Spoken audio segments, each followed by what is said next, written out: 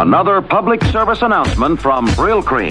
Finally, someone has reinvented the wheel. Hey, you're tuned into the Ravings of a Clown on Jester Radio. Don't argue with the ball. Roger, we'll go. It's as good as done. The complete solution for your home PC. Here I am, again in the city, with a fistful of dollars. And baby, you better believe I'm back in the New York groove.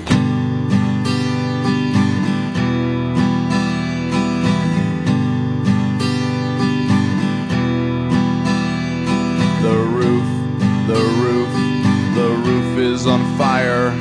The roof is on fire. The roof is on fire. We don't need no water, let the motherfucker burn. Burn, motherfucker, burn. Alright, what is all the shouting about? Can you lower that down a little bit? My God, my head. Hey, good evening. Welcome to the Ravings of a Clown on Jester Radio.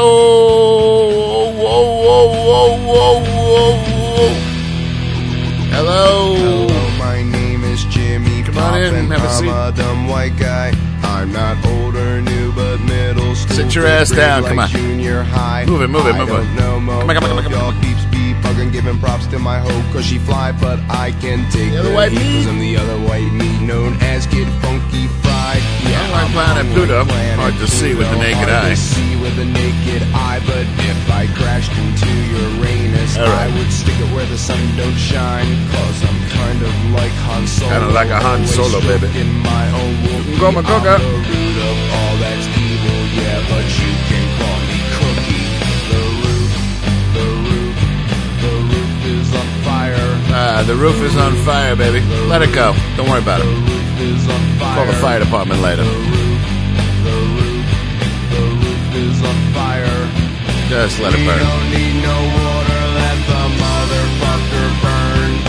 Burn, motherfucker. All right. Burn. All right. Good evening. Welcome to the Ravings of a Clown this Monday, March the 24th, the year of our Lord, 2008. Hey there, hi there, ho there. Such a kepi I have. My head is, oy, as Grandma Jester used to say. But I took like 9 aspirins, so I should be better. Plus, I think I'm fighting something off, so I know I should take like echinacea or one of these phony baloney drugs. The former future ex-Mrs. Jester used to throw that shit at me every time I got the sniffles. Hey, good evening. Welcome to the show. Such a show we have for you, featuring Harry Chapin and Three Dog Night and Alice Cooper and the McCoys and Elton John before he sucked, Joan Armatrading, the Beatles, so much more. Plus, the request lines are open. 646-502-8600 gets you live on the air. Tell us what you want to hear. We'll get it on the air in 15 minutes, or something terrible will happen to me. 646-502-8600. Jot that down. Doubtless something I'm going to say this evening is going to piss you off. And there's the number to call. You can also send in your request to request@jesterradio.com. Or you can email me directly. The Jester at jesterradio.com goes directly to me. My eyes only. No Dolly, no Bob. Everybody stays away from my email. It's private. So if you got something you want to say just to me, the Jester at jesterradio.com. So many other ways of getting in touch. Explore them all at jesterradio.com, the website. Also, the Jester Radio chat room is now officially open. You'll find it there on the website. Click on chat. Put in your name or a reasonable facsimile thereof.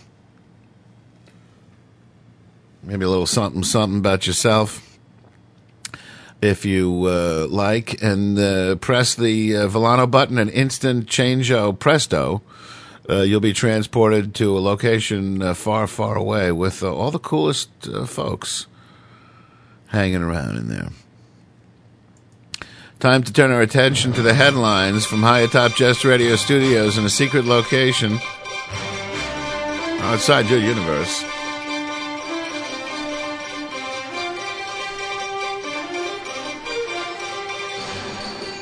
Fresh off his 8th Iraq visit, Senator John McCain declared today that, quote, we're succeeding, and said he wouldn't change course even as the U.S. death toll rose to 4,000 and the war entered its 6th year, twice as long as World War II lasted. To underscore his view of the stakes in Iraq, the certain Republican president nominee twice referenced a recent audio tape from Osama bin Laden in which the al-Qaeda leader urged followers to join the al-Qaeda fight in Iraq and called the country the greatest opportunity and the biggest task. So, not sure where he's going with that, but if Osama bin Laden is calling everybody to go to Iraq, then isn't that the place where we should not be? For the first time, I have seen Osama bin Laden and General David Petraeus in agreement, and that is a central battleground in the battle against al-Qaeda in Iraq today, and that's what bin Laden was saying, and that's what General Petraeus is saying, and that's what I'm saying, my friends. You know, this is the Republicans' scam to point to the general in the field and say he wants us to stay. I mean, should we not listen to our general? As if generals make foreign policy rather than carry it out. Generals don't decide where to stay, and I assure you, if you ask General Petraeus right now, do you want to go home? He'll say yes. So, but when they ask him, do you recommend from your military perspective, should you leave? There's no military man in the fucking world that would say, yeah, let's get out, unless there's some kind of declaration of surrender in his hand. That's the way they work. So you don't ask the general, should we stay? They don't decide. And my Democratic opponents who want to pull out of Iraq refuse to understand what's being said and what's happening, and that it's the central battleground is Iraq in this struggle against radical Islamic extremism. So in other words, he sees that Iraq is just the hotbed of fighting it out for this 10,000-year-old war, and that's where he wants to be. Makes perfect sense to me. McCain also said Democratic rivals Barack Obama and Hillary Rodham Clinton were naive and dead wrong to want to withdraw the troops. We're succeeding. I don't care what anybody says. He doesn't care what anybody says. By the way, there's a sure sign of somebody that's not open to critical reasoning. I don't care what anybody says. Actually, what you're supposed to say is, I care what people say. I'm listening to everybody around me. You can argue with somebody, you can argue with anybody except for the person who says he doesn't care what anybody says. I don't care what anybody says, there's a God.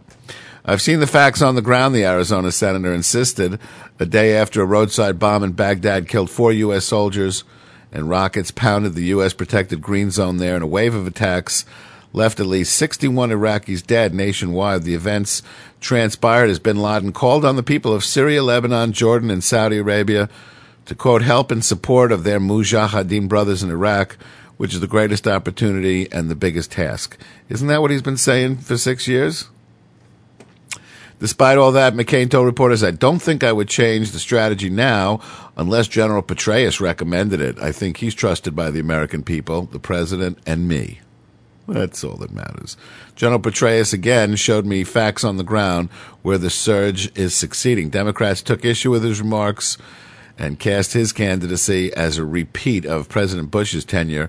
As Americans mark another somber milestone in the Iraq war, said Democratic Party spokeswoman Karen Finney, John McCain continues his pattern of parroting the Bush administration's misleading rhetoric on the war. In the midst of a Western fundraising swing after a week abroad, including visits to Iraq, the Middle East, and Europe, the Arizona senator didn't mention the grim casualty milestone or the last week's 5th anniversary of the conflict as he spoke to veterans and others at a stuffy Veterans of Foreign Wars building during a town hall-style campaign outside of San Diego. Hard to imagine how these people, McCain, Obama, and Clinton, can do whatever fucking job they have. They're senators when they're touring around Iraq and doing all these campaign speeches. Aren't they supposed to be in the Senate voting on shit? Hillary Rodham, I know the Arizona and New York and Illinois are not getting their money's worth. Hillary Rodham Clinton's campaign said she misspoke last week when saying she had landed under sniper fire during a trip to Bosnia as First Lady in March of '96. This is like an old thing. She, over the years, has bragged about how she went to Bosnia in '96. And then over the years, like it morphed from I landed in Bosnia, I landed amidst hailing gunfire. It sort of got exaggerated over the years. The Obama campaign suggested it was a deliberate exaggeration by Clinton, who often cites the goodwill trip with her daughter and several celebrities as an example of her foreign policy experience. During a speech last Monday in Iraq, she said of the Bosnia trip, "I remember landing under sniper fire. There was supposed to be some kind of greeting ceremony at the airport, but instead we just ran with our heads down to get into the vehicles to get to our base." According to AP story at the time, Clinton was placed under no extraordinary risks on that trip, and one of her companions, comedian Sinbad, told the Washington Post, he had no recollection of any threat or gunfire. When asked today about the New York senator's remarks about the trip, Clinton spokesman Howard Wolfson pointed to Clinton's written account in her book Living History, in which she described a shortened welcoming ceremony at Tuzla Air Base in Bosnia-Herzegovina. Due to reports of snipers in the hills around the airstrip, we were forced to cut short an event on the tarmac with local children, though we did have time to meet them and their teachers and to learn how hard they had worked during the war to continue classes in any safe spot they could find, Clinton wrote. That's what she wrote in the book, Wolfson said. That's what she has said on many, many times. And on one occasion, she misspoke. So she didn't quite land under a hail of gunfire. But, again, this is, we have these people defending things because other people bring them up. Troublemakers. So it's the Obama, camp that is pointing to this statement she made last week about landing under a hail of gunfire. And they just have to point it out, make a fuss about it, derail anything that she has going so that she has to stop and explain that shit. And even the irony to me is, even though she may have misspoke or intentionally exaggerated or outright bullshitted, in any case, in reference to foreign, trips, well, how many foreign trips has Obama made? So to say she's exaggerating her foreign policy experience, what's his fucking foreign policy experience? The remains of 2 U.S. contractors kidnapped in Iraq more than a year ago have been recovered, said the FBI today, weeks after families of several long-missing men gained hope that they might be found alive. Ronald Withrow of Roaring Springs, Texas, and John Roy Young of Kansas City, Missouri, were among 6 Western contractors kidnapped, all separately. The disappearances received new attention this month when the severed fingers of several of the men were sent to the U.S. military in Iraq. Relatives had taken the discovery of the fingers as a hopeful sign, including the father of Jonathan Coate, who's still missing. "We feel very sad that this is how it turned out. We wish it turned out a better way," Francis Coate said from his home in Gettsville, New York, near Buffalo. Coate said he had spoken to the families of Withrow and Young. He said that he was holding out hope that his son is still alive and that the discovery of the bodies dampened those hopes. Let me say this, I'm not as optimistic as I was in the past. You could see why McCain would feel that things are improving, because they only sent them the fingertips, not the whole fingers, which is much, much better. Meanwhile, Hillary Rodham Clinton advisor James Carville, one of my favorite characters in politics, is just refusing to apologize for comparing the New Mexico Governor Bill Richardson to Judas. This guy decided he would jump on the Obama bandwagon and endorse him.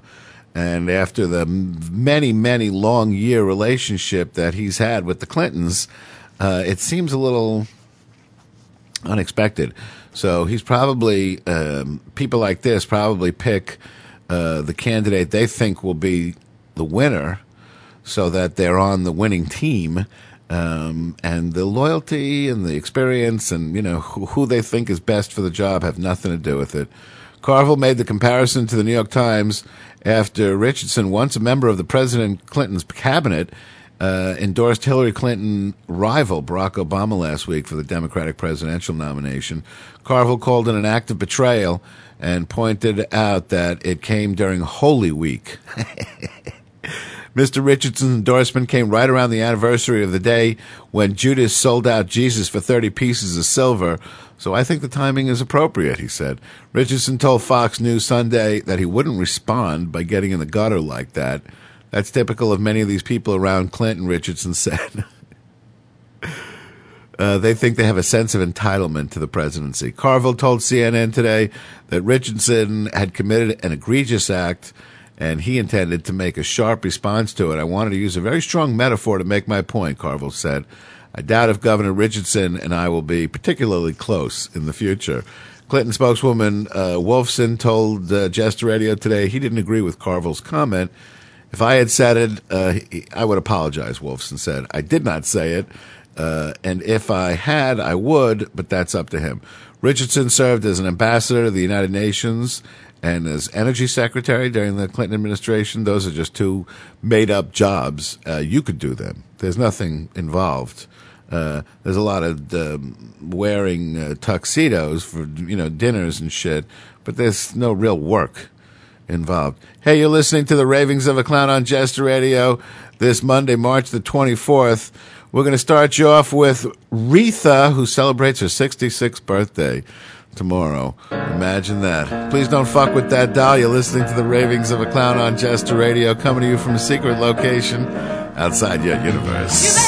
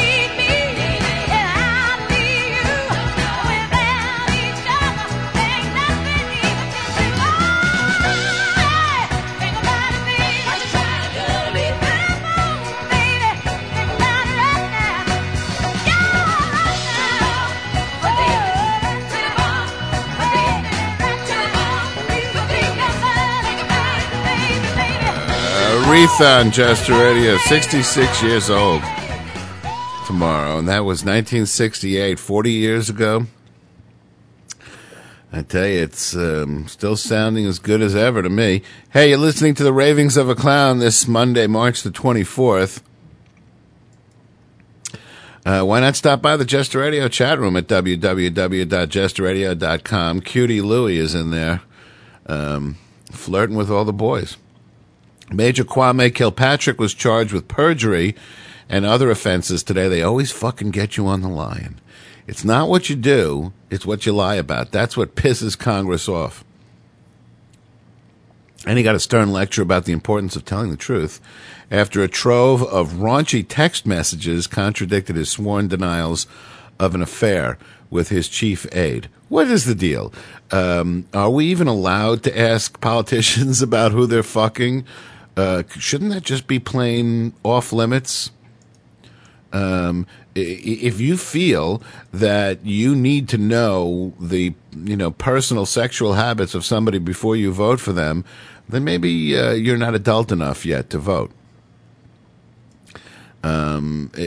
Since you may want that, you may feel that helps you determine what kind of character he has, but it's still his own private fucking business. So the 37-year-old hip-hop mayor who brought youth and vitality to the job in the struggling city of Detroit, 900,000 people, can get up to 15 years in prison for perjury alone and would be automatically expelled from the office if convicted. Well, I couldn't imagine he would serve from jail. Ignoring mounting demands that he step down, Kilpatrick said, "I look forward to complete exoneration once all the facts have been brought forth.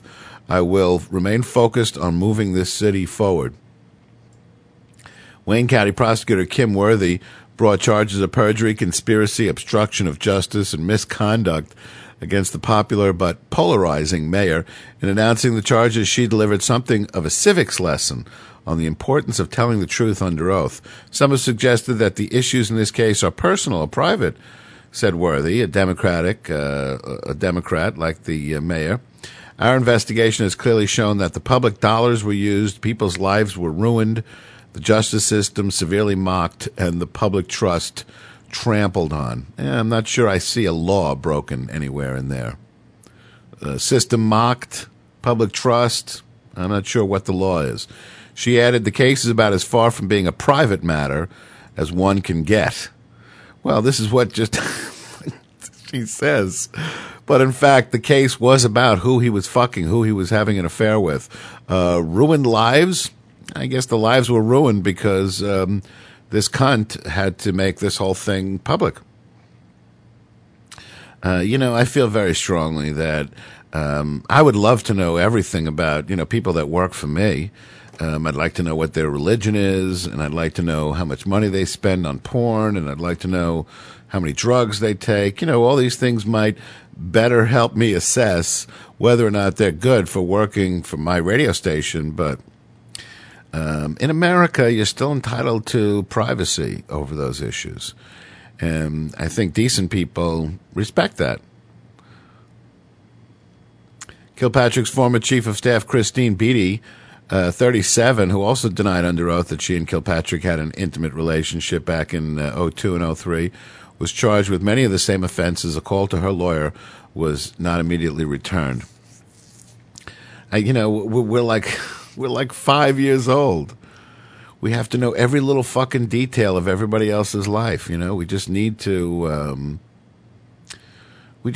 keep our fucking noses from up each other's asses. It's just become a terrible environment where everybody seems to feel like they're entitled to know everything about you and what goes on, where you put your dick, and my fucking dick, and I'll put it anywhere I goddamn please. None of your fucking business. And I would say that to my boss. And in America, the president works for the people, and the mayor works for the people. This guy works for the people of Detroit. I don't know. Are they entitled to know who he's fucking? I don't think so. Maybe you do. 646-502-8600. Let me know. The Justice Department today approved Sirius Satellite Radio's proposed $5 billion buyout of rival XM Satellite Radio Holdings, saying the deal was unlikely to lessen competition or to harm consumers. The transaction was approved without conditions, despite opposition from consumer groups and an intense lobbying campaign by the land-based radio industry. Consumer groups can't even fucking imagine what their problem is with doubling the channels on their satellite radio receiver. But, of course, the terrestrial radio stations are going apeshit. They know this. They know the day is coming when terrestrial radio is finished. Already, you can listen to internet radio, in your car or at your office. So there's very little reason to stick with terrestrial radio. It sounds like shit. It's hard to tune in. You can't do anything cool like record it or rewind it. But you can do all those things with internet radio and, of course, satellite radio. The combination still requires approval from the Federal Communications Commission, which prohibited a merger when it first granted satellite operating licenses back in 1997. The Justice Department, in a statement explaining its decision, said the combination of the companies won't hurt competition because the companies aren't competing. Customers must buy equipment that's exclusive to either XM or Sirius, and subscribers rarely switch providers. People just don't do that. Assistant Attorney General for the Antitrust Division, Thomas Barnett, said in a conference call with reporters the government also appeared to endorse a central argument that companies use in pushing for the merger, that ample competition is provided by other forms of audio entertainment, including high-def radio, internet radio, and the Apple iPod. The likely evolution of technology in the future, including the expected introduction in the next several years of mobile broadband internet devices, some of which folks have already, make it even more unlikely that the transaction would harm consumers in the long term. I signed up with XM Radio years back when they started doing a show with Bob Dylan. Since then, Howard Stern quit his terrestrial gig and signed up with Sirius. It's the only time I regretted not having Sirius because I do miss Howard. I used to listen to him every single day in New York, but between Howard and Dylan, I would still take Dylan. But now I don't have to decide. I'll get them both. Not sure what's going to happen when they merge the two companies, but there is talk that folks would be, on one plan would be able to get channels from the other station. So we'll see how that works out. But I don't even know why they need approval from the FCC. Who the fuck are they to tell them? I mean, they say that the bandwidth, the radio, the airwaves are a public treasure, that we all share in them, and that the government has to, we can't have chaos with everybody just using whatever frequency they want. We have to hand out a license for that frequency because it's in the public interest. There's only so much, radio dial from DC to daylight, as they say. There's only so much frequency but the truth is, it's just meaningless. Frequency is meaningless because there's unlimited bandwidth for radio and entertainment, TV over the internet, where it's all going anyway. And the radio waves, won't mean shit. So, and this FCC, they're like a bunch of fucking Nazis going around telling everybody, what curse words they can say on the air, and what percentage of the TV that you watch is broadcast TV? It's mostly cable TV from most folks. So, hey, you're listening to the Ravings of a Clown this Monday, March the 24th.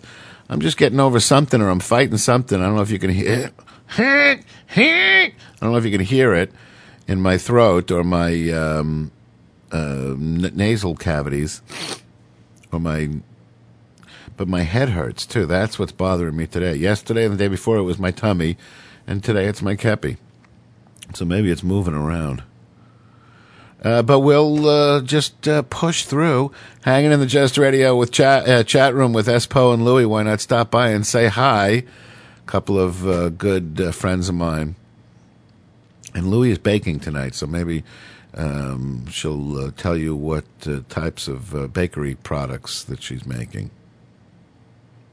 If I were a betting man, I would say cookies. If I were a betting man, I'd take a look at us, not with sentimental eyes, but a gambler's distrust. I'd check out the track record, note what the data shows, and I'd say I'm bound to go if I were a betting man.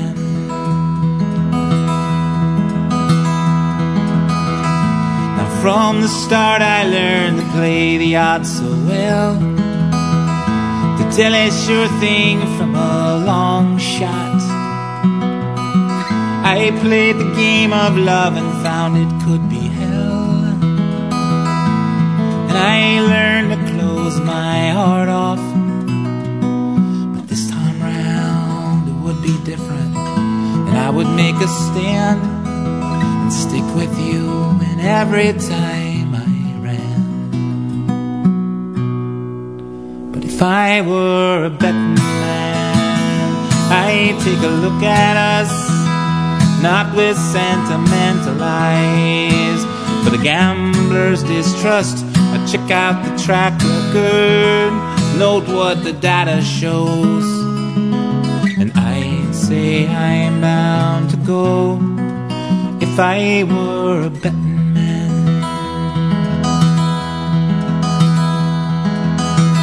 Now it sounds so simple when you ask me to be kind, but your kindness is only what you've made it. And when the talk turns to what is yours and what is mine, well, I see fairness overrated. But this time round it will be different, and I will make a stand and stick with you through all the things we plan. But if I were a betting man, I'd take a look at us, not with sentimental eyes, but a gambler's distrust. I check out the track record, note what the data shows, and I'd say I'm bound to go if I were a betting man.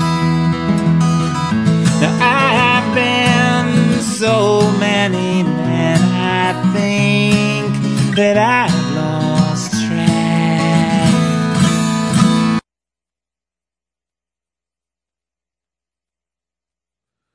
Hey, you tuned into the Ravings of a Clown on Jester Radio. Who's calling? Who's there?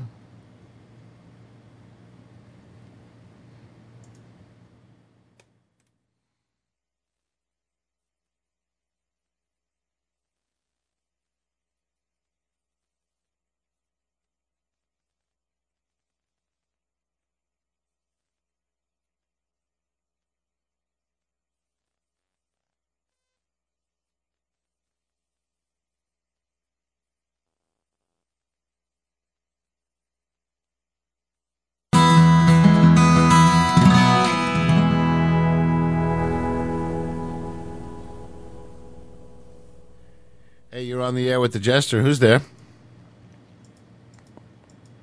You there, caller? Caller?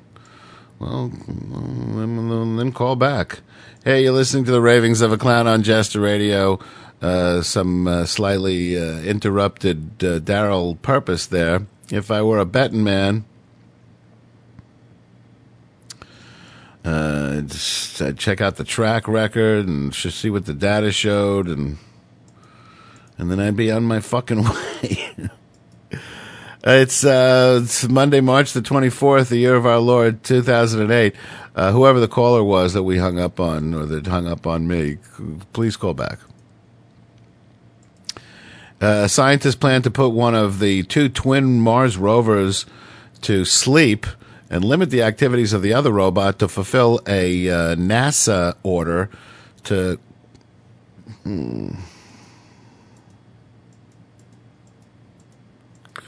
Hey, you there? You there? Caller? You're on the air. We're not hearing the caller today. You there? You can't hear the caller today. Why not? There you go. Who's calling? It's DP from Colorado. I was listening to the tunes and enjoying the tunes, and I thought that last... You like that last one, huh? I see. And I said, you know, I like the sound of that. And I said, wait a minute, no, that's me. It took you a while to hit you, didn't it? Yeah. So thanks for calling, Darryl. How you doing, bud? Hey, I'm doing all right. I'm up here at Rocky Mountain High. This is the warmest day of the year, so I got the old bike out. And It's the warmest day of the year? yeah. Is So it far. Is it really? Yeah, it was. I'm at 8,500 feet. It was up past 50 degrees. How can you breathe? Oh, you breathe well up here. There's no garbage up here. You have like an aqualung that you bike around with? No, So people live up here, they get used to it. So what's in the future for Darryl Purpose? What do we have to look forward to? Are you playing out sometime, or what's going on? I'm not playing out. I'm writing a book. I'm finally writing that book that everybody told me I need to write. About your life story? Pretty much, yep. How do you like this new movie that's coming out next week about your life story, pretty much? Well, this is the movie that got made instead of my life story. Actually, the script that had my life story made its way around Hollywood, but it was after this had already gone into production, and everybody seemed to like it a lot, but they said we have to wait and see what happens with 21. Sons of bitches. I know. So Who's going to play Darryl? Oh, we don't know yet. Somebody said like Brad Pitt, and I said, no, but seriously, he's too old. Seriously, maybe like who would be great? Christopher Lloyd. No, I'm just kidding. Well, or who's the guy? There is a guy that actually does look like me a little bit. He's I know. I was trying to think of that guy, but I can't. He's bald and he had a movie made, and his name was like in the title of the movie. Yeah, he's got like the space between his teeth, and he's Malkovich. Yeah, he looks. No, not Malkovich. Yeah. John Malkovich looks like you? I think so. I'm scary like that. He's not the one I would think of. Do you have any hair on your head now? No hair in my head. Yeah, no, I don't think Malkovich would be the good choice. But it's a story about my life the script is a story about my life from like 19 to 22. So, 22. I see. So it skips a lot of interesting stuff. Well, I guess it just pretends that it happened before I was 22. I see. So the book that you're writing now, is it just about the gambling, or is it about the Peace March, or is it everything? The touring, the being chased around Moscow by the Russian mafia, the encounter with the Yakuza in Seoul, Korea one day. No, it's just I'm going to use all those stories to make it interesting, but it's going to be more of a I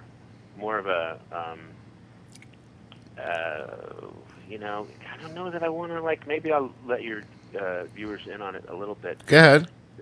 There's a book called Look Me in the Eye, and that's going to be kind of the template for my book. It's a book that's current and on the New York Times. Wow, I'll definitely check it out.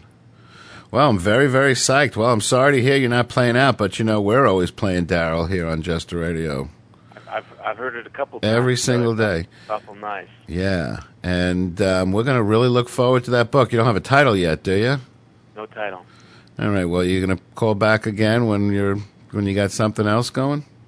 Hey, I'll do that. I appreciate it, bud. Here's a tentative title for you. Right Side is Zero. I like that. Yeah. Yeah, that's excellent. That's got that double, triple, quadruple entendre thing going on there. Yeah, we'll call that a working title. All right, great. Thank you very much, Darryl Purpose on Jester Radio. Good to talk to you, bud. Bye.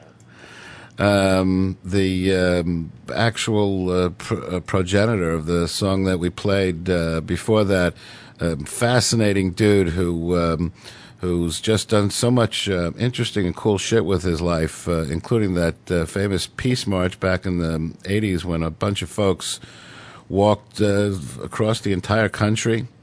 And he also made a living for a while counting cards in casinos and had all kinds of hairy adventures. And he's one of the great modern songwriters of our day. Scientists plan to put one of the twin Mars rovers to sleep and limit the activities of the other robot to fulfill a NASA order to cut $4 million from the program's budget.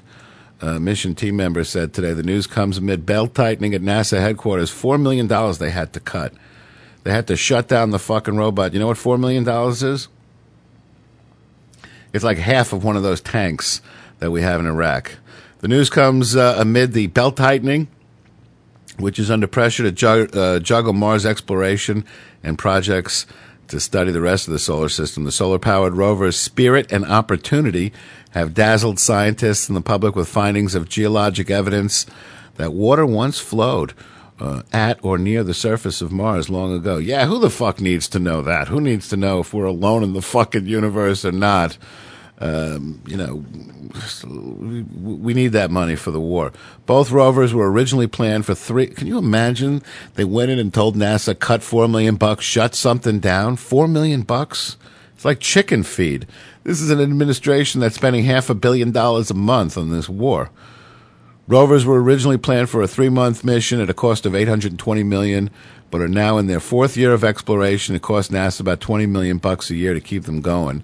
Last week's directive from NASA cut $4 million, and it means that Spirit's going to be forced into hibernation in the coming weeks. It's very demoralizing to the team, said this guy Squires from NASA. Spirit is parked on a sunny slope for the Martian winter and was going to gather atmospheric measurements before the budget cut. Instead, it'll now just stay in sleep mode for most of the winter and stop all science gathering. Too fucking bad.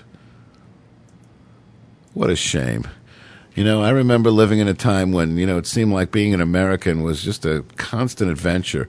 We were just doing all kinds of cool shit and breaking all kinds of cool ground, and I don't know, not so much anymore. Hey, you're listening to the Ravings of a Clown this Monday, March the 24th, the year of our Lord 2008. And I feel it in my fingers. You know that feeling? You know what I'm talking about. Don't fuck with that dial.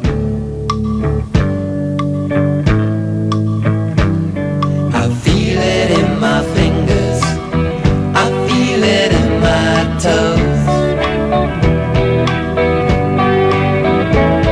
Well, love is all around me, and so the feeling grows.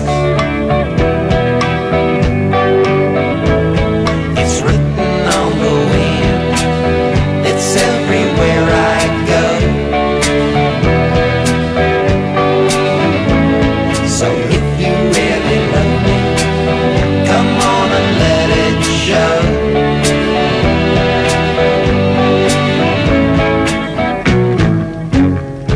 You know I love you, I always will. My mind's made up by the way that I feel. There's no beginning, there'll be no end. 'Cause on my love you can depend. I see your face before me as I lay on my bed. I kinda get to thinking of all the things you said. You gave your promise to me, and I gave mine to you. I need someone beside me in everything I do.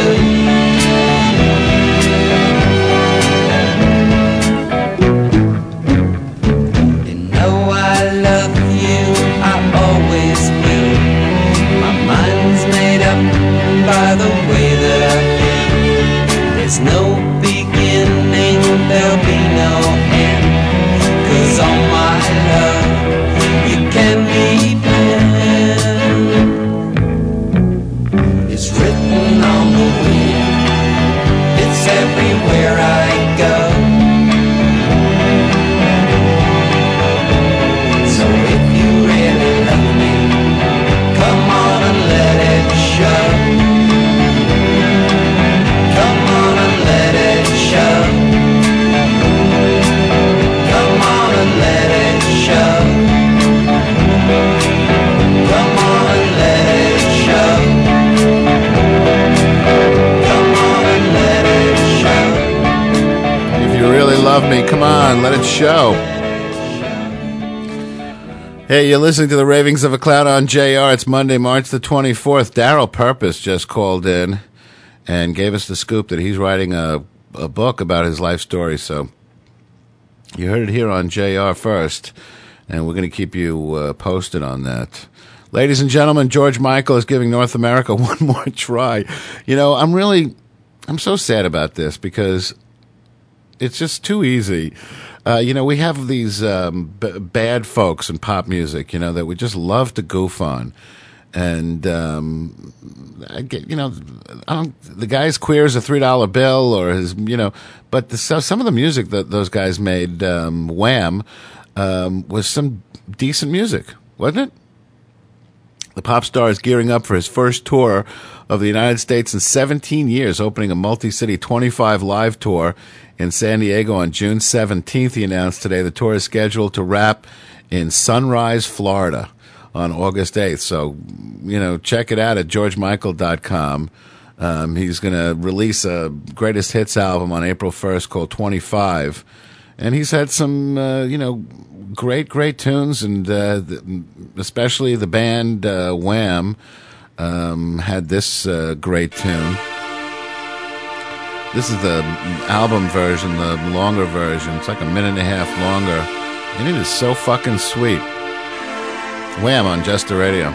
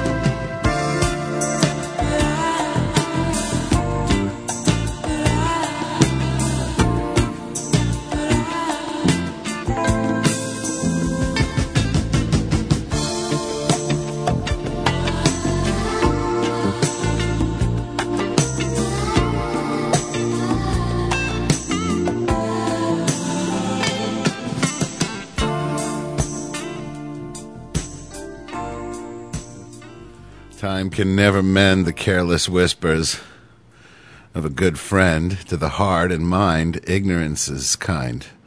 There's no comfort in the truth. Pain is all you find. George Michael on Jester Radio. I don't know. I mean, I guess he sounds kind of gay, but I do love that song. Love that line. There's no comfort in the truth. Hey, you're listening to the Ravings of a Clown on Jester Radio. It's Monday, March the 24th, marking a grim milestone.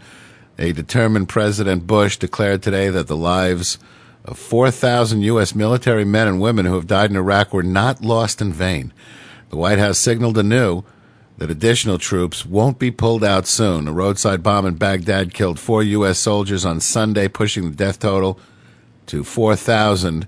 Number pales compared with those of other lengthy U.S. wars, but it's much higher than many Americans, including Bush, ever expected after the swift U.S. invasion of Iraq 5 years ago. Mission accomplished, remember? Bush proclaimed the end of major combat operations in Iraq back on May of 2003. Almost all the U.S. deaths there have happened since then. One day people will look back at this moment in history and say, thank God there were courageous people willing to serve because they laid the foundations for peace for generations to come, Bush said after a State Department briefing about long-term diplomacy efforts. I have vowed in the past, and I will vow so as long as I am president, to make sure that those lives were not lost in vain, that, in fact, there's an outcome that will merit the sacrifice. There's an outcome. The end will justify the means. Means being lying to the American people to get them into the war, then killing the American people to keep them in the war, and the ends will justify the means. And this is the sentiment of this imperialistic mentality, this attitude that history will vindicate us.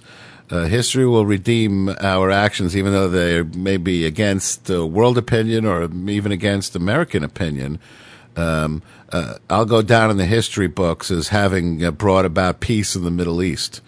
It's just, this is what happens when somebody bases their foreign policy on what they think God has instructed them to do. These are the kind of people who really don't want, running serious business like a country or a war. Maybe like an Arby's would be good. Although for this moron, he couldn't even manage a fucking oil company that was handed to him on a silver platter. Not just once, but twice. He fucking flushed them down the toilet. So this is the guy who says, get behind me and follow me. I know what I'm doing. History will bear us out. Less than a week after losing in the latest U.S. Spectrum auction, Google has started pitching its plan to use TV white space, unlicensed and unused airwaves, to provide wireless internet. In a letter to the FCC released by Google today, the internet search giant pressed the government to open up the white space for unlicensed use in hopes of enabling more widespread, affordable internet across the airwaves. As Google has pointed out previously, the vast majority of viable spectrum in this country simply goes unused or else is grossly underutilized, said Richard Witt, Google's Washington telecom and media lawyer. Unlike other natural resources, there's no benefit in allowing the spectrum to lie fallow. Google said the white space located between channels 2 and 51 on TV sets that aren't hooked up to satellite or cable TV services are a once-in-a-lifetime opportunity to provide ubiquitous wireless broadband access to all Americans. Google wants to put out a wireless mesh system similar to what I think a company called Airstream or something like that is doing, where basically they would just blanket the country with wireless internet. And you can just sign up for it, and it's there wherever you want. And the end of fucking cable and the end of, looking for a hotspot. Wherever you go, there it is.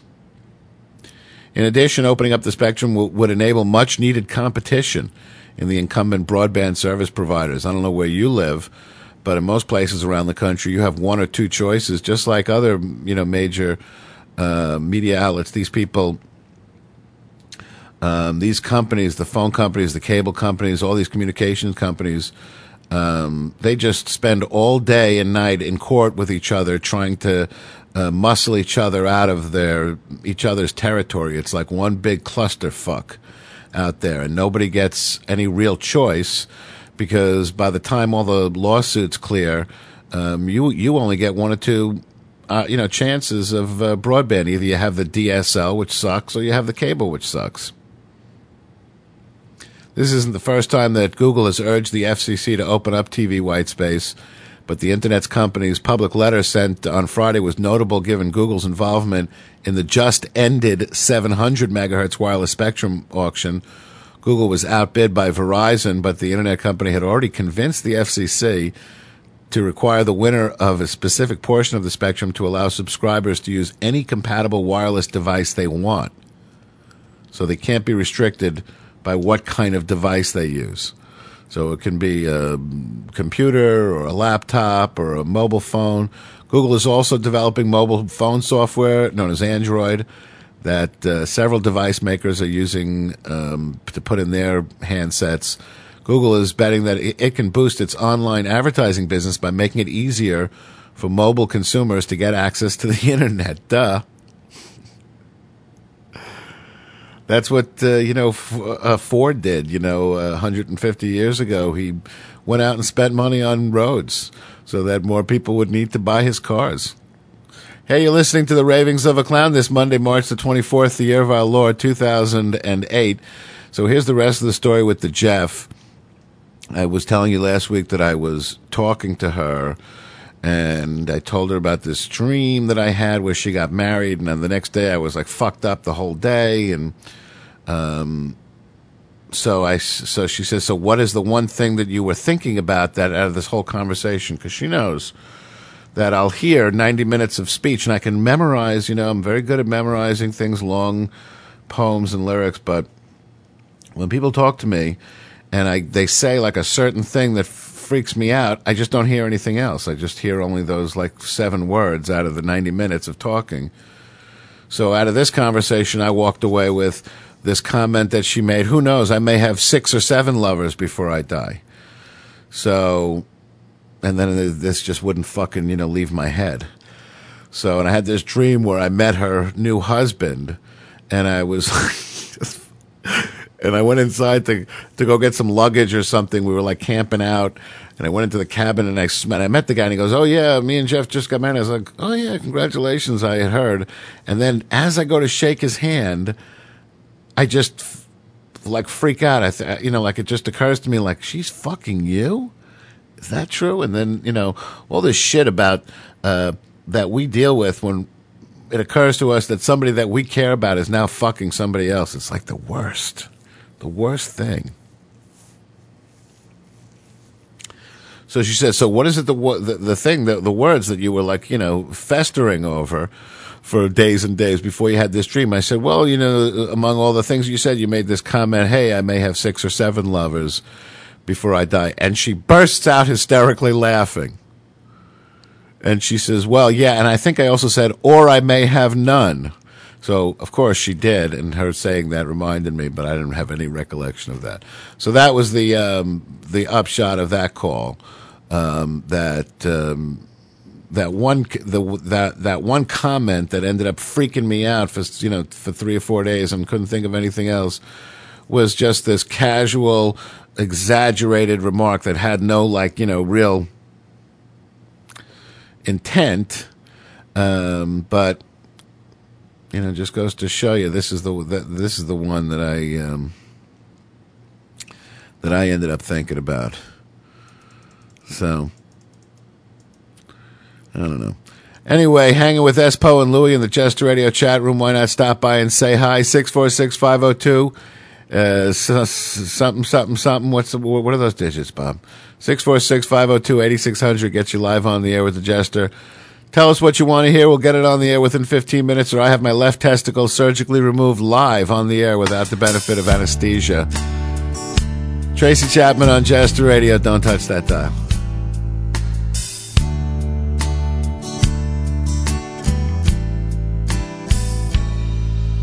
Sorry is all that you can say. Years gone by and still words don't come easily.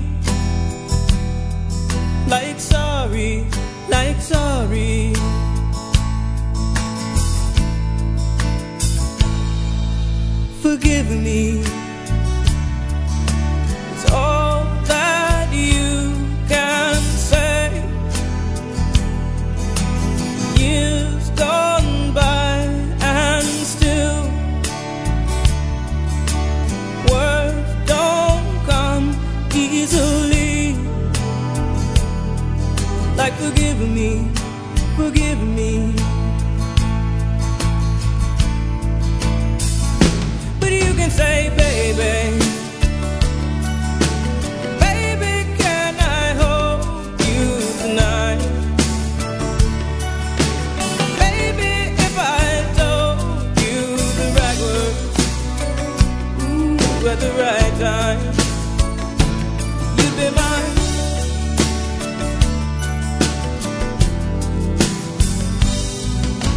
I love you.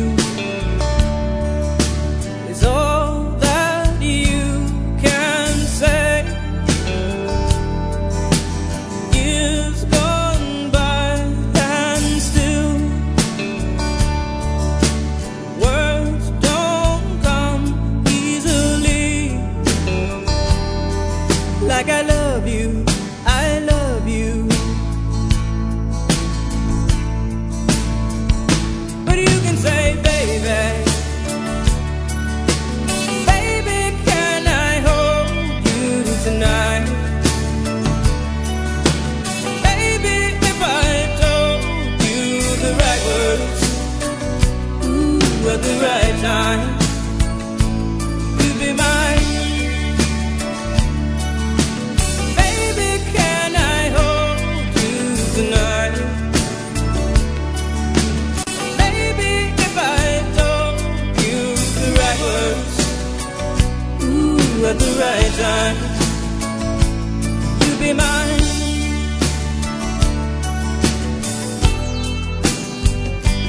You'd be mine.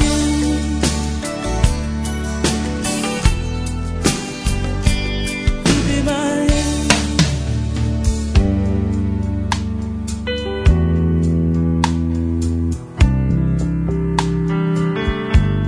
I'm not the sort of person who falls in and quickly out of love. But to you I gave my affection right from the start. I have a lover who loves me. How could I break such a heart? Yet still you get my attention. Why do you come here when you know I've got troubles enough? Why do you call me when you know I can't answer the phone? Make me love and I don't want to, and make someone else some kind of an unknown fool. You make me stay when I should not. Are you so strong, or is all the weakness in me? Why do you come here and pretend to be just passing by? But I mean to see you, and I mean to hold you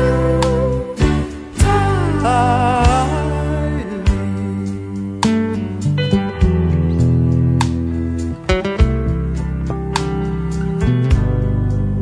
Feeling guilty, worried, waking from tormented sleep. This old love has me bound, but the new love cuts deep. If I choose now, I'll lose out. One of you has to fall, and I need you, and you.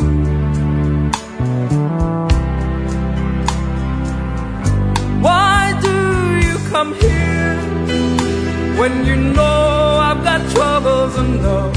Why do you call me when you know I can't answer the phone?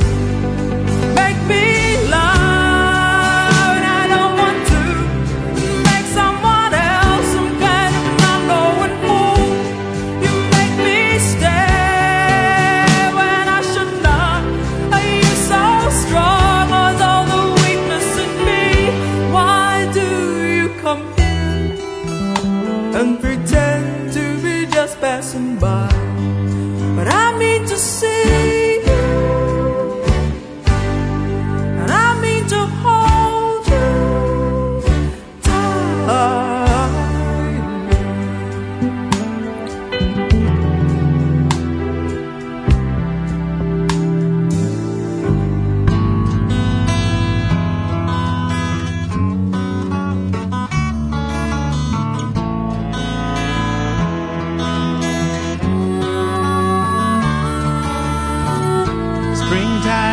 sunrise in a warm desert morning. I'll be your honey, you can be my hero. It's been a while since the card smiled. Now one fine day I'll be heading down the road on the right side of zero. Well, there's a break-even point, I know just where it is, so hard to tell. But if you don't know where even is, how can you know if you're doing well?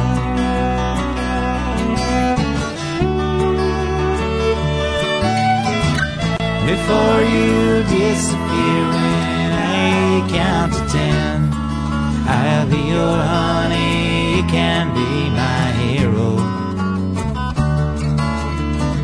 Till then I'll be counting on you to tell me when I'm heading down the road on the right side of zero. Well, there's a break-even point, I know, and I will find it before I get old. But if you don't know where halfway is, how can you know if you're young or old?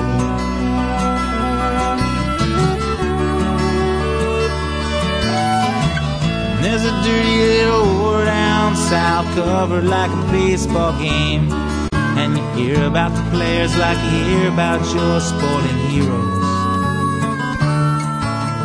But this is life, this ain't no game, and I think we should leave people to their own ways and head on down the road on the right side of zero.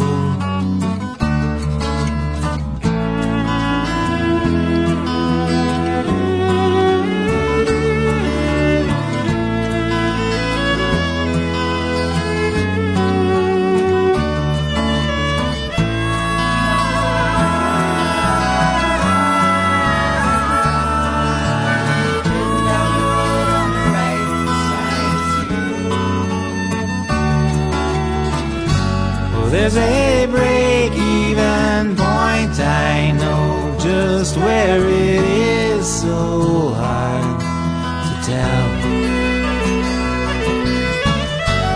But if you don't know where even is, how can you know if you're doing well?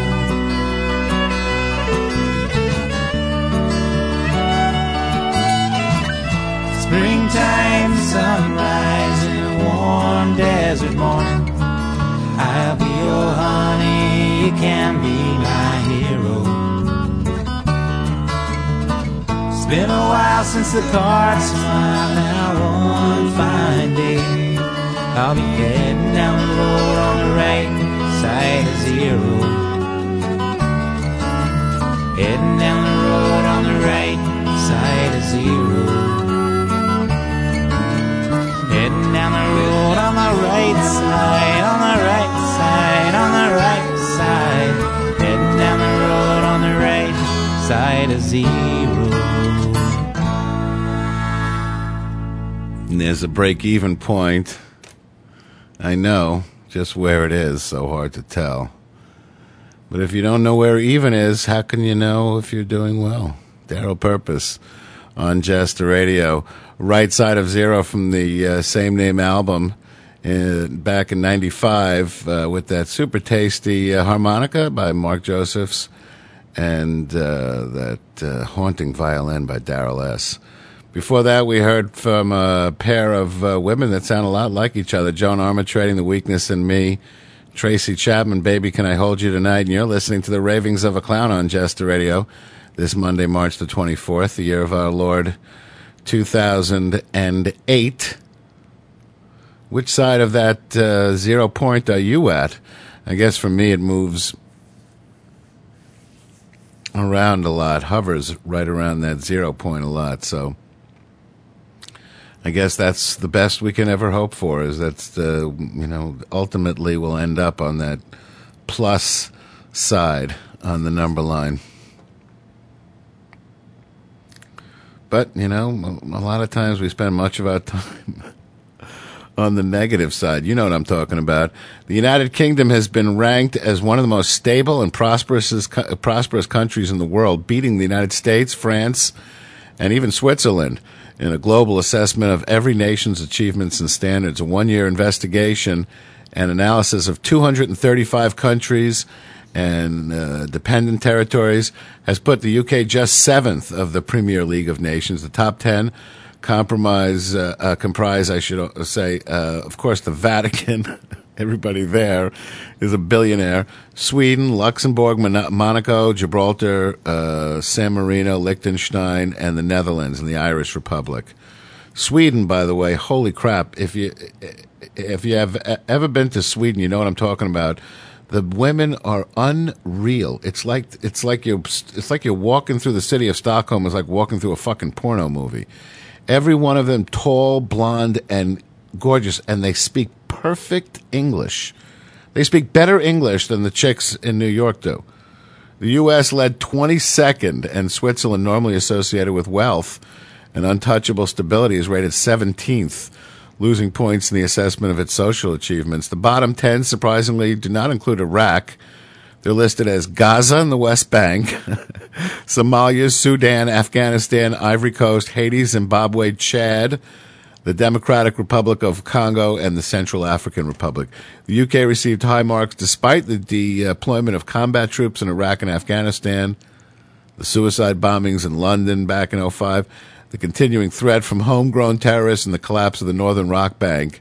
The global check on every country recognized as an individual state or territory by the UN was carried out by Jane's Information Group and was published today. So, feel the pride. Number 22.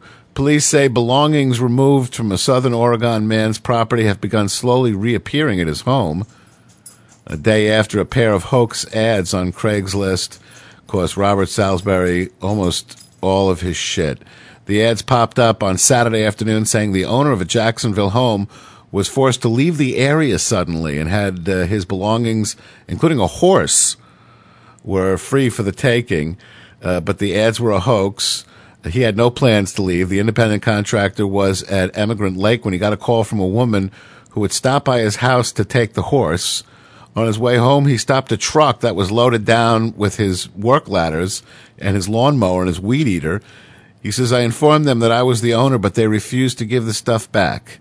They showed me the Craigslist printout and told me they had a right to do what they did. The driver sped away.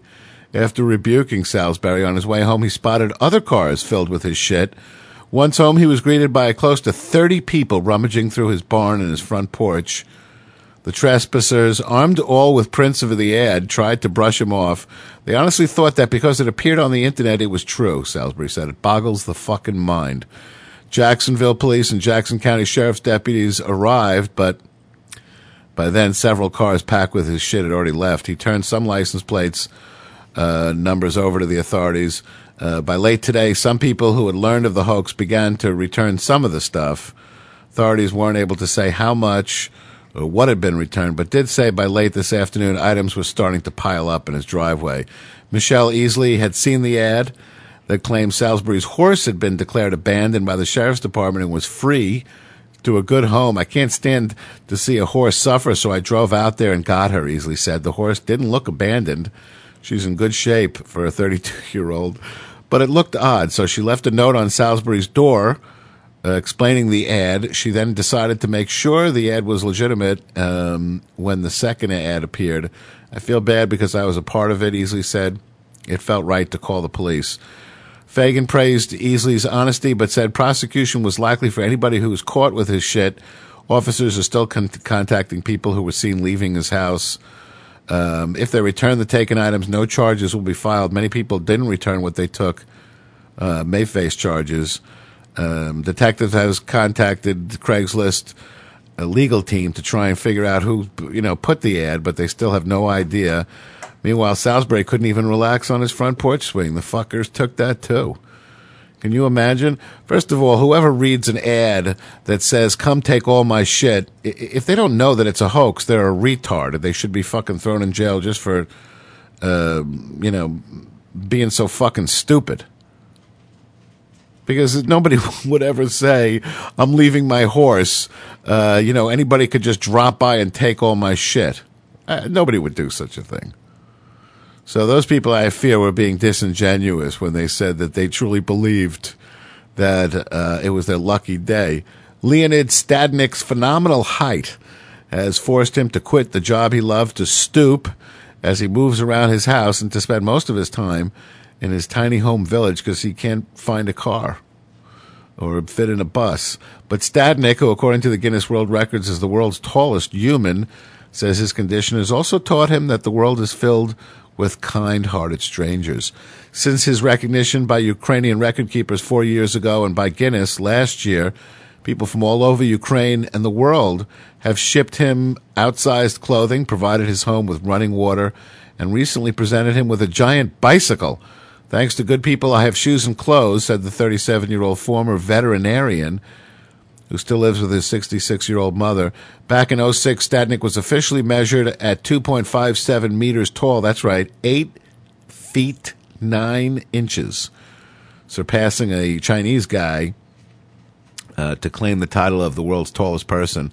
The growth spurt began when he was 14 years old after a brain operation that apparently stimulated the overproduction of growth hormone. Doctors say he's been growing ever since. I mean, brain surgery in the Ukraine. You fucking imagine? It's a miracle the guy's walking at all. While he may appear intimidating due to his size, Stadnik claims charms visitors with a broad grin and childlike laugh. He seems at times like a lonely boy trapped in a giant's body, even keeping stuffed toys on his pillow. Stadnik's stature has earned him worldwide attention, but he has mostly a burden to him. He has to battle to lead anything close to a normal life. All the doorways in his one-story brick house are too short for him to pass through without stooping over. His 440 pounds cause constant knee pain and often force him to move around on crutches. He loves animals, but he had to quit as a veterinarian at a cattle farm in a nearby village after suffering frostbite when he walked to work in his socks in the winter. He couldn't afford the specially made shoes for his size, 17 feet.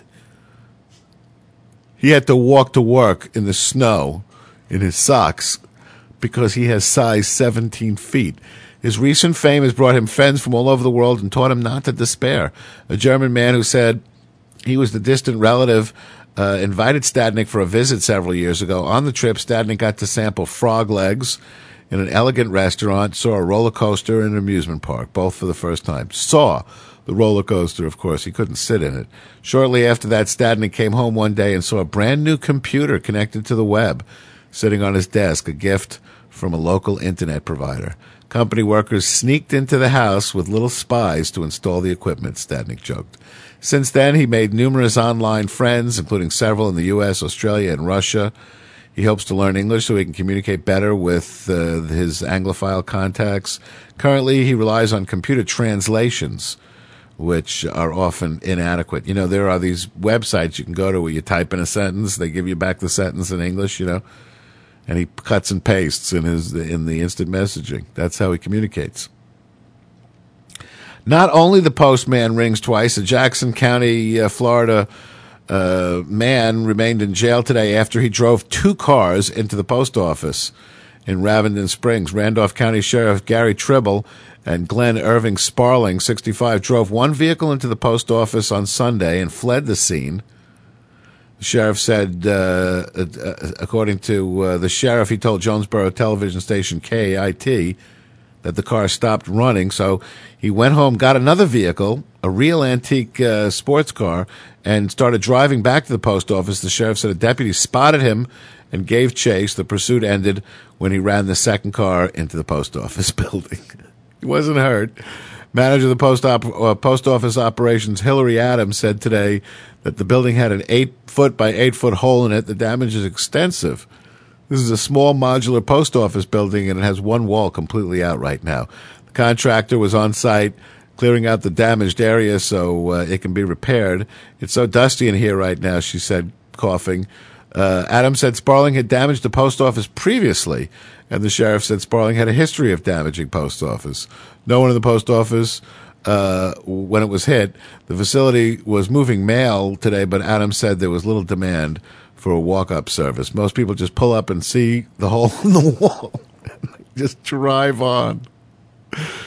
So apparently this guy faces numerous counts, including felony charges of vehicular fleeing, criminal mischief, leaving the scene of an accident with property damage. He was also charged with DWI, and authorities say now that federal charges, of course, are possible because it's a post office.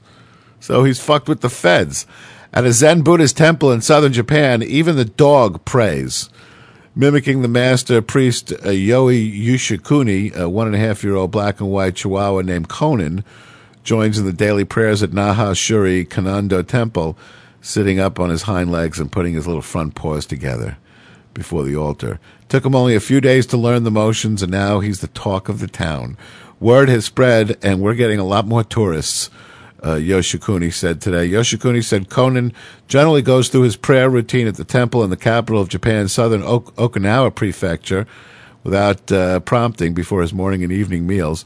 I think he saw me doing it all the time, and he got the idea to do it, Yoshikuni said. The priest is now trying to teach him how to meditate. Basically, I'm just trying to get him to sit still while I meditate, he said. It's not like we can make him cross his legs. Well, Mark Confer and Joanne Wainwright took the plunge, literally. The two were married on Saturday in a pool. They didn't exactly jump in with both feet. Instead, they came whooshing around and down a 136-foot water slide into the pool. The couple then bowed their heads while Scott Kaufman, senior pastor at College Heights Baptist Church, blessed their marriage. Then they sealed the union with a passionate, wet kiss. Confer and Wainwright are dedicated to physical fitness. Confer's passion is downhill skiing, while Wainwright has swam competitively and coached high school swim teams most of her life. I also would tell my students if I ever get married in Alaska, I was going to get married in the Nikisi pool, Wainwright said. Even the traditional tiered wedding cake with a bride and groom on top got a new look for this wedding. Their cake was in the shape of a swimming pool with the bride and groom coiled on the diving board, ready to dive in. Isn't that cute? It's always cute when people have these retarded weddings, and it's always interesting when they get divorced. And you think to yourself, man, what a fucking waste all that shit was. I always think about that Woody Allen line where he says, my wife and I couldn't decide between had to decide between either taking a vacation or getting a divorce, but we took the divorce because with the vacation, when it's over, what do you got? But with a divorce, when it's over, it's you're single again. 4 months after he was declared brain dead and doctors were about to remove his organs for transplant, Zach Dunlap says he feels pretty good. Dunlap was pronounced dead back on November 19th at the United Regional Healthcare System in Wichita Falls, Texas, after he was injured in an all-terrain vehicle accident. His family approved having his organs harvested. As family members were paying their last respects, he moved his foot and then his hand. He reacted to a pocket knife scraped across his foot and to pressure applied under a fingernail. After 48 days in the hospital, he was allowed to return home, where he continues to work on his recovery. On Monday, he and his family were in New York, appearing on NBC's Today. I feel pretty good, but it's just hard. Just ain't got the patience, Dunlap told NBC. Dunlap is 21 years old, of Frederick, near Oklahoma City. Said he has no recollection of the crash. I remember a little bit. That was about an hour before the accident, but then about 6 hours before that, I remember, he says. Dunlap said one thing he does remember is hearing the doctors pronounce him dead. I'm glad I couldn't get up and do what I wanted to do, he said. Asked if he had wanted to get up and shake them and say he's alive, Dunlap responded probably would have been a broken window that went out. His father, Doug, said he saw the results of the brain scan. There was no activity at all, no blood flow at all. Zach's mom, Pam, said that when she discovered he was still alive, that was the most miraculous feeling. We had gone, like I said, from the lowest possible emotion that a parent could feel to the top of the mountains again, she said. She said her son is doing amazingly well, still has problems with his memory as his brain heals from the traumatic injury. May take a year or more before he completely recovers, she said, but that's okay. Doesn't matter how long it takes. We're just so thankful and blessed that we have him here. Dunlap now has the pocket knife that scraped across his foot, causing the first reaction. Just makes me thankful. Makes me thankful that they didn't give up, he said. Only the good die young, so I'm still here. Just, she goes to show you we know absolutely nothing about nothing. So they were going to start pulling organs out of this guy like he was a vending machine. Can you imagine?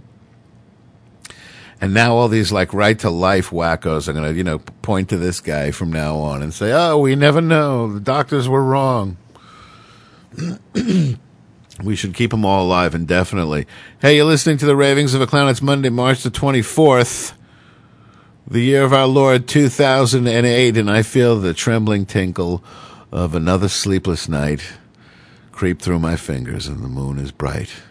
And the beams of blue come flickering through my window pane like gypsy moths that dance around a candle flame. Don McLean on JR, please don't touch that dial. It gets good, starting right now. I feel a trembling tingle of a sleepless night creep through my fingers, and the moon is bright. Beams of blue come flickering through my window pane like gypsy moths that dance around a candle flame. And I wonder if you know that I never understood that although you said you'd go, until you did, I never thought you would.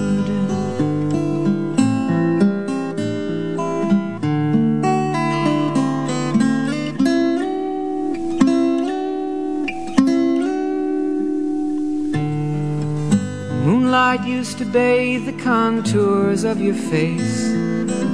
Wild chestnut hair fell all around the pillowcase. And the fragrance of your flowers rest beneath my head, a sympathy bouquet left with a love that's dead. And I wonder if you know that I never understood that although you said you'd go, until you did, I never thought you would. Never thought the words you said were true. Never thought you said just what you meant. Never knew how much I needed you. Never thought you'd leave until you went.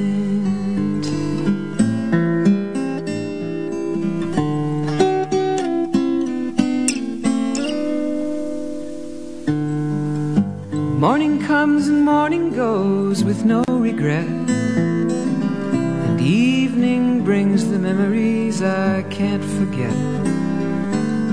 Empty rooms that echo as I climb the stairs, and empty clothes that drape and fall on empty chairs. And I wonder if you know that I never understood that although you said you'd go, until you did, I never thought you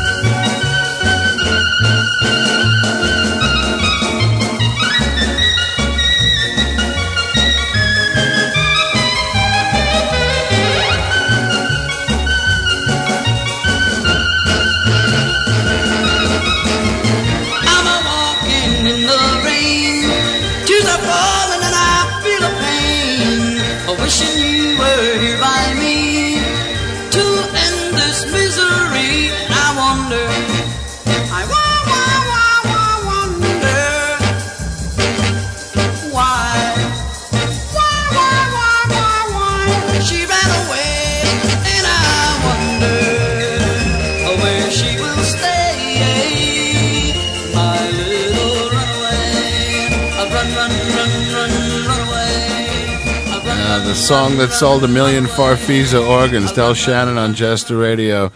Great, but highly disturbed individual. Unfortunately, was playing the oldie circuit for 30 years, and when the Traveling Wilburys called on him to replace Roy Orbison, he promptly shot himself in the head. Tragic and sad. You're listening to the Ravings of a Clown on Jester Radio. I was just talking with Poe in the Jester Radio chat room about this thing, this TV, not TV show, but movie I saw the other day on Dion DiMucci live. And it was intermixed with all these studio takes of him explaining the origins of all these old songs like Run Around Sue and all these great old Belmonts tunes.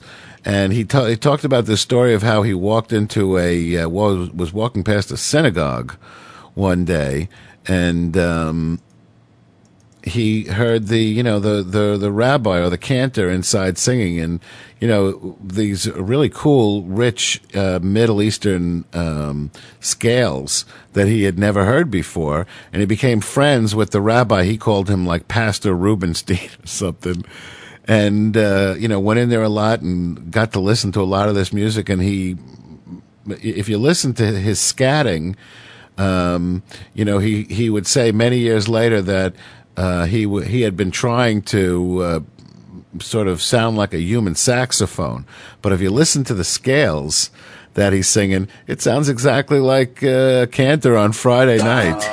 Listen.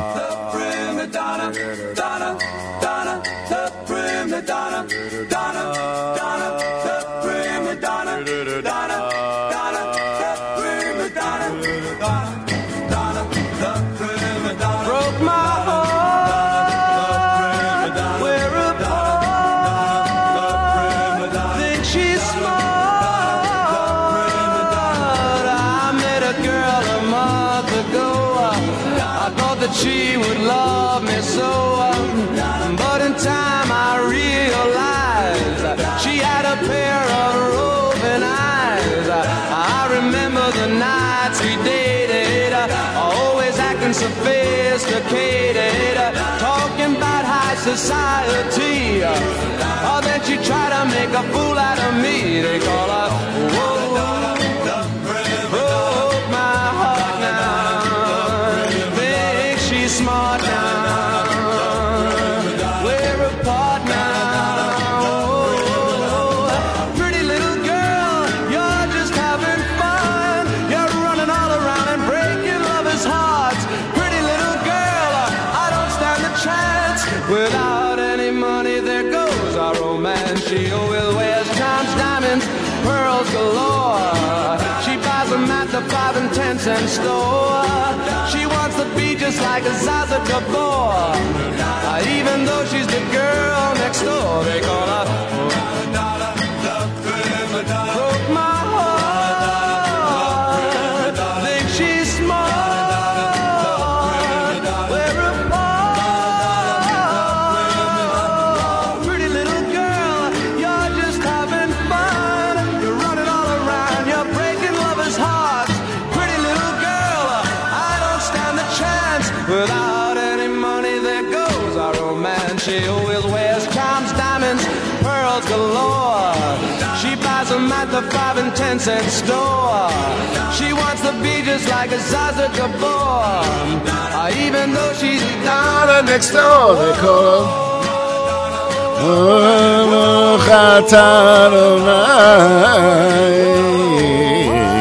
Eloheinu Melech Haolam.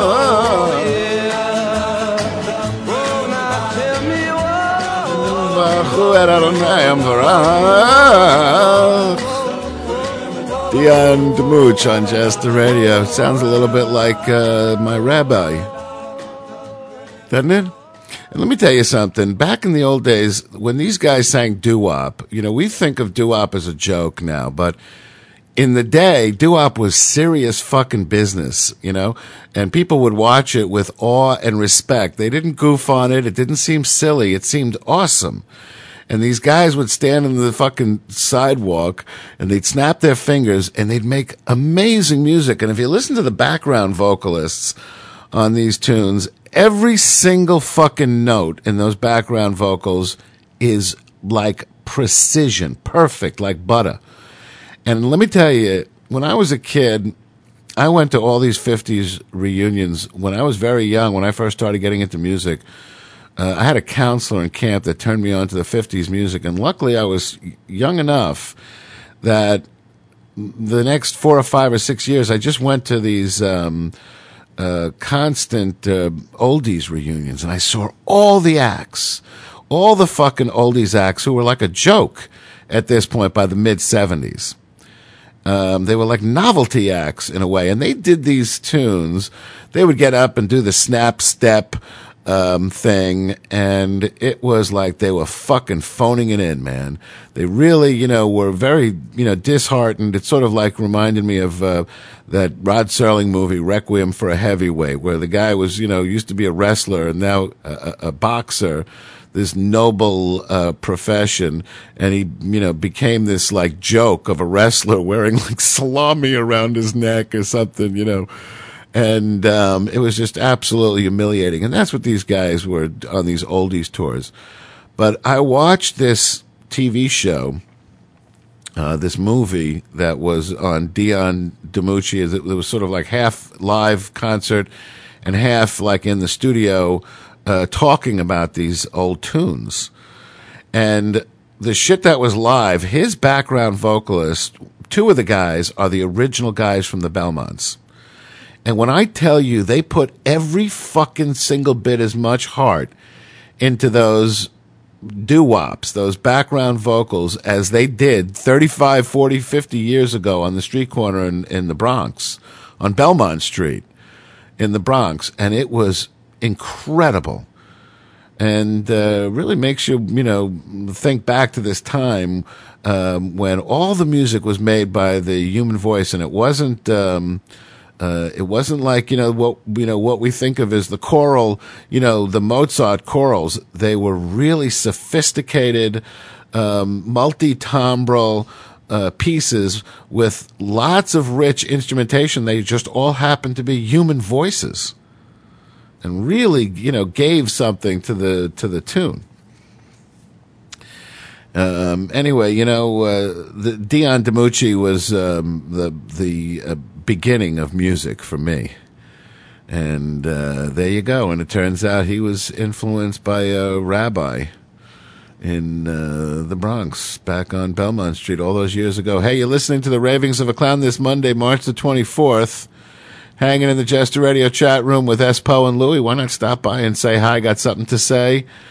Throw your 2 shekels into the thick of the fray.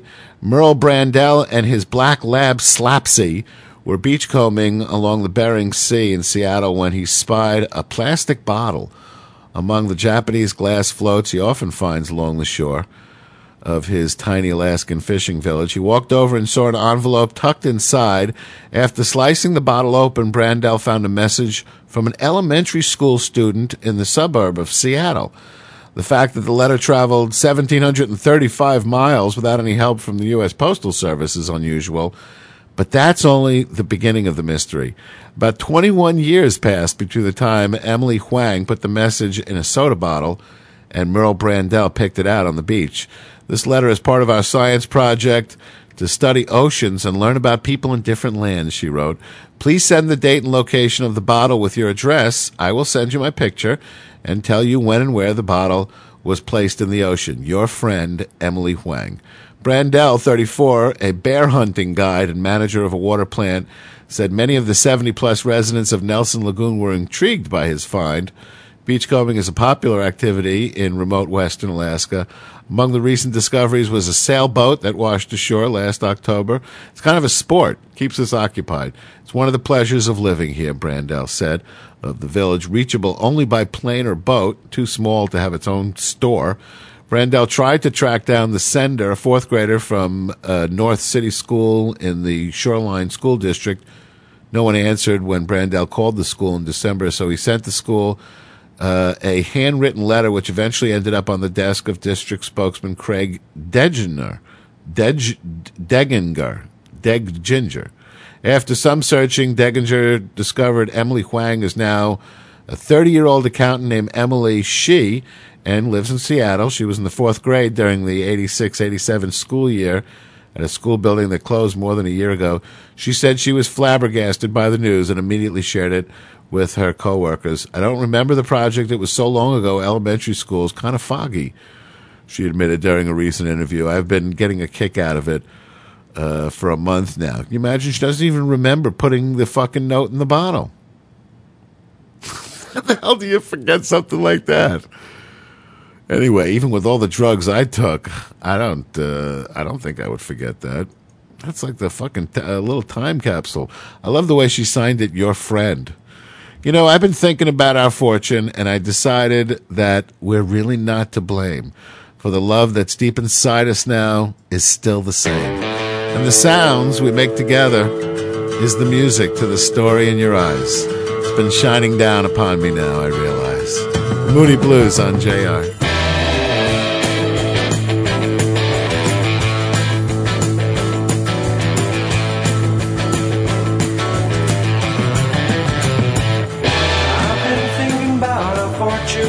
And I've decided that we're really not to blame. For the love that's deep inside us now is still the same. And the sound we make together is the music to the story in your eyes. It's been shining down upon me now, I realize.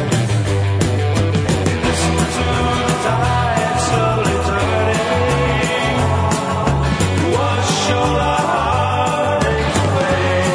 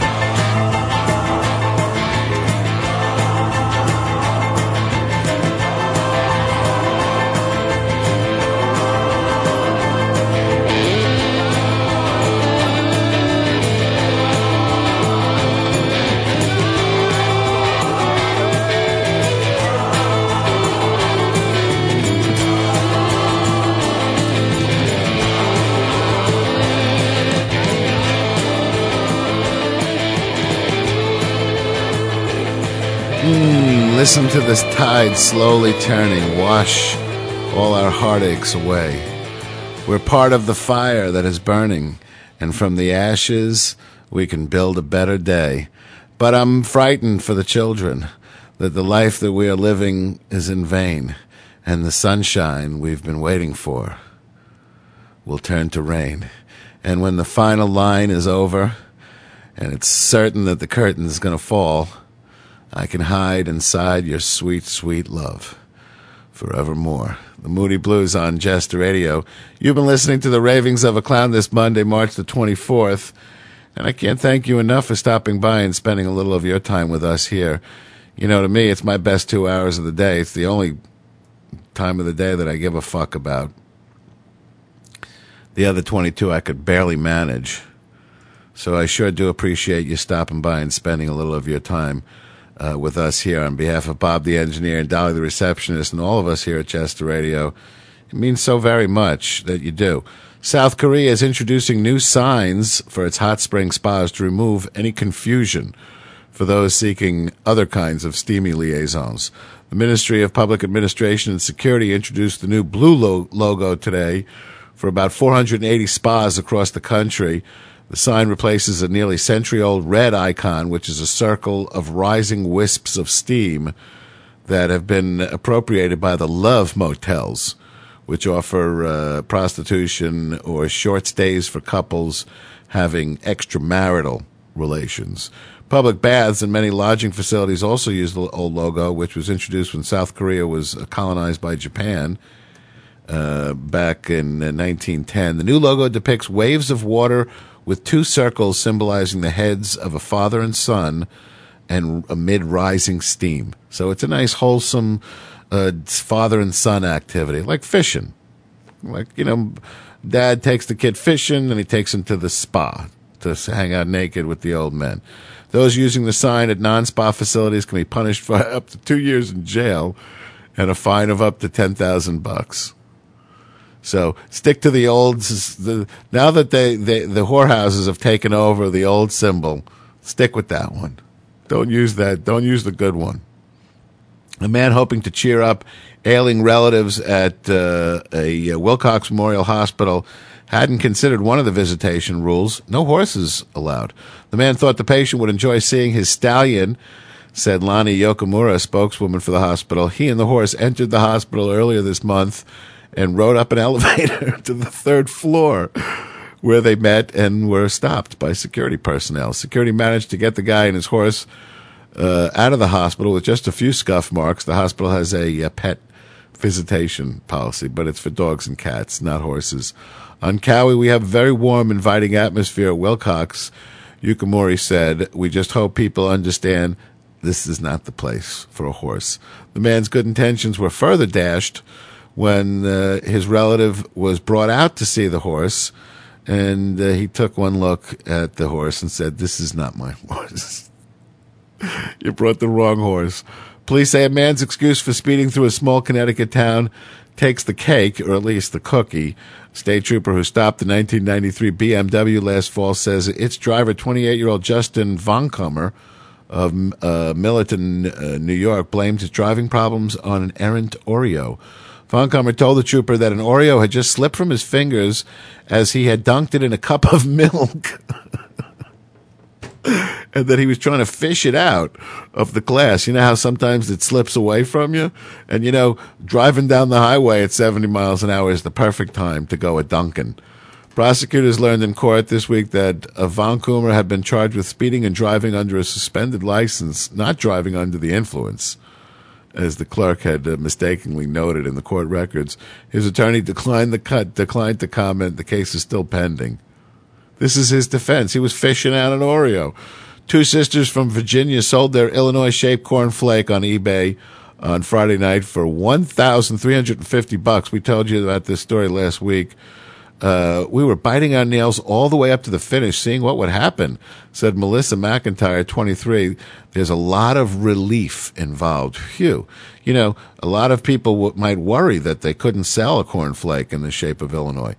The winner of the auction, which lasted more than a week, is the owner of a trivia website who wants to add the cornflake to a traveling museum. We're starting a collection of pop culture and Americana items, said Monty Kerr of Austin, Texas. We thought this was a fantastic one. Kerr owns TriviaMania.com and said that he'll likely send someone to Virginia to pick up the flake by hand, just so it won't be damaged. This isn't the first cornflake that Kerr has tried to buy. He said he purchased a flake built as the world's largest, but by the time that it had come delivered to him, had been crumbled into 3 pieces. McIntyre and her sister Emily, who's 15, listed the cornflake on eBay last week, but eBay canceled the auction, saying that it violated their no food policy.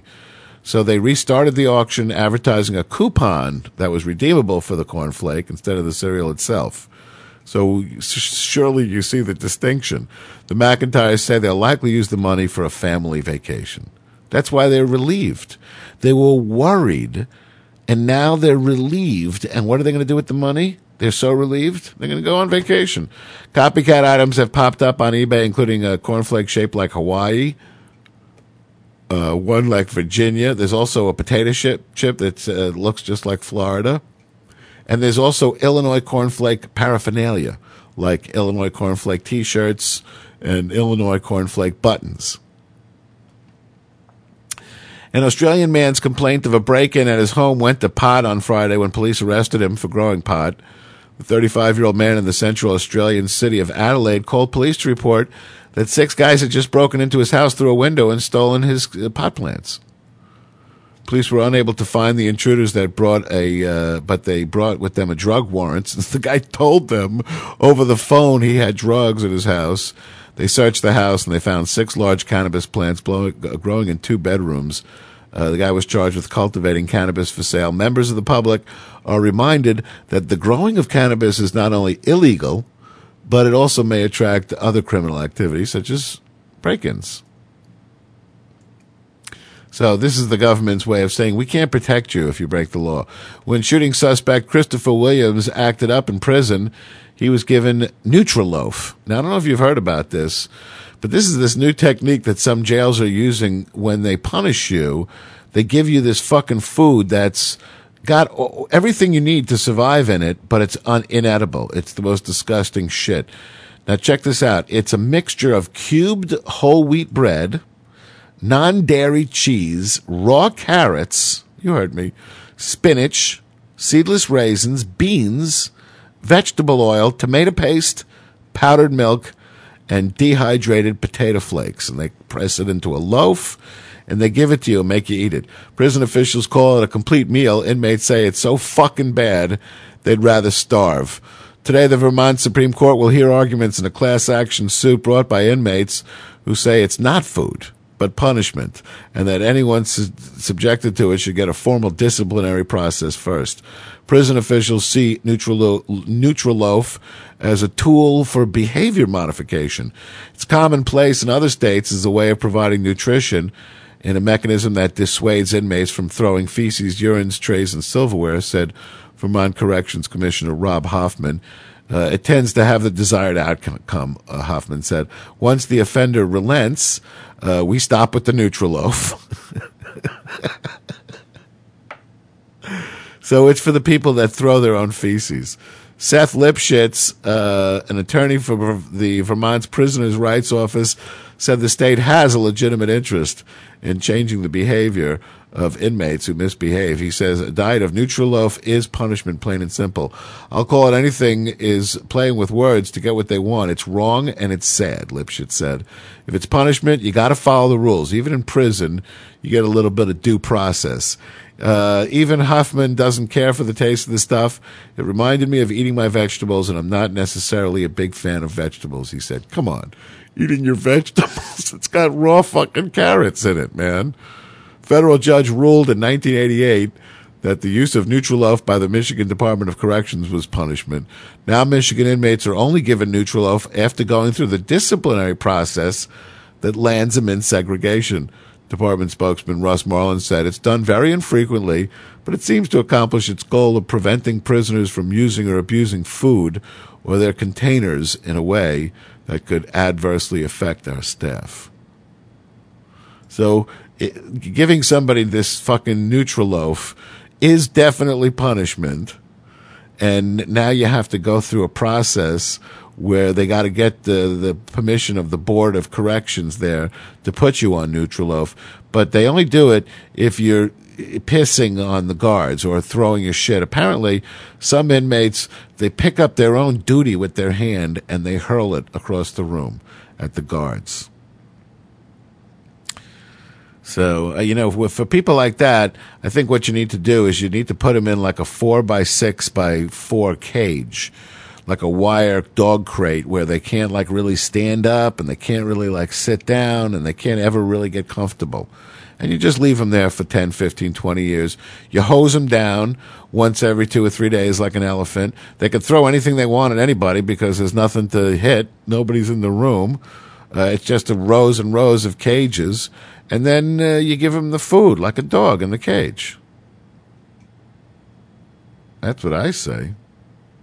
Hey, you've been listening to the Ravings of a Clown on Jest Radio this Monday, March the 24th, the year of our Lord 2008. Thank you so very much for stopping by. Remember, be impeccable with your word. Speak with integrity. Say only what you mean, and avoid using words to speak against yourself or to gossip about other people. Don't take anything personally. It's not about you. Don't make assumptions, and always do your best. That's the very most important thing. We will meet in that place where darkness never comes. Until that time, Eustace, of course, I picked the rainy night to try and find the house. The street lights all were flickering. The rain was falling fast. And I walked down the winding road and looked up through the trees, and I saw the corner window that you once shared with me. Good night. I'll see you tomorrow.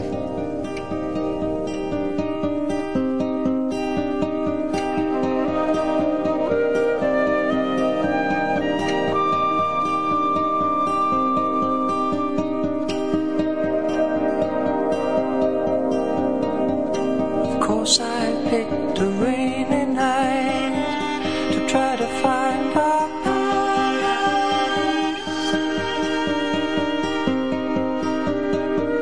street lights all were flickering, the leaves were falling fast. I walked down the winding road and looked up through the trees, and I saw the corner window that you once shared with me. It was old College Avenue, and in the time of having you, I remember it as if it were today. The tiny room and the single bed, though the tangled trails of time have led us far astray, the memory seems to stay. And through all the roads that led me on, and through all the years that you've been gone, I have found that it would never go away. It was old College Avenue, and in the time of having you, I remember it as if it were today.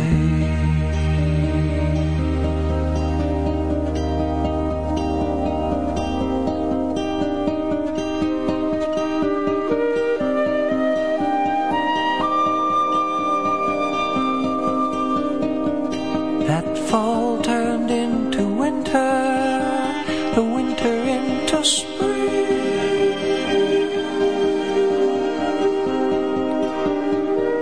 and all the while you led me through the sweet awakening. But summer never came that year, it's what you went to find, and you took my future with you, and you left your past behind. It was old College Avenue, and in the time of having you, I remember it as if it were today. The tiny room and the single bed, though the tangled trails of time have led us far astray, the memory seems to stay. And through all the roads that led me on, and through all the years that you've been gone, I have found that it would never go away. It was old College Avenue, and in the time of having you, I remember it as if it were today. I remember you as if it were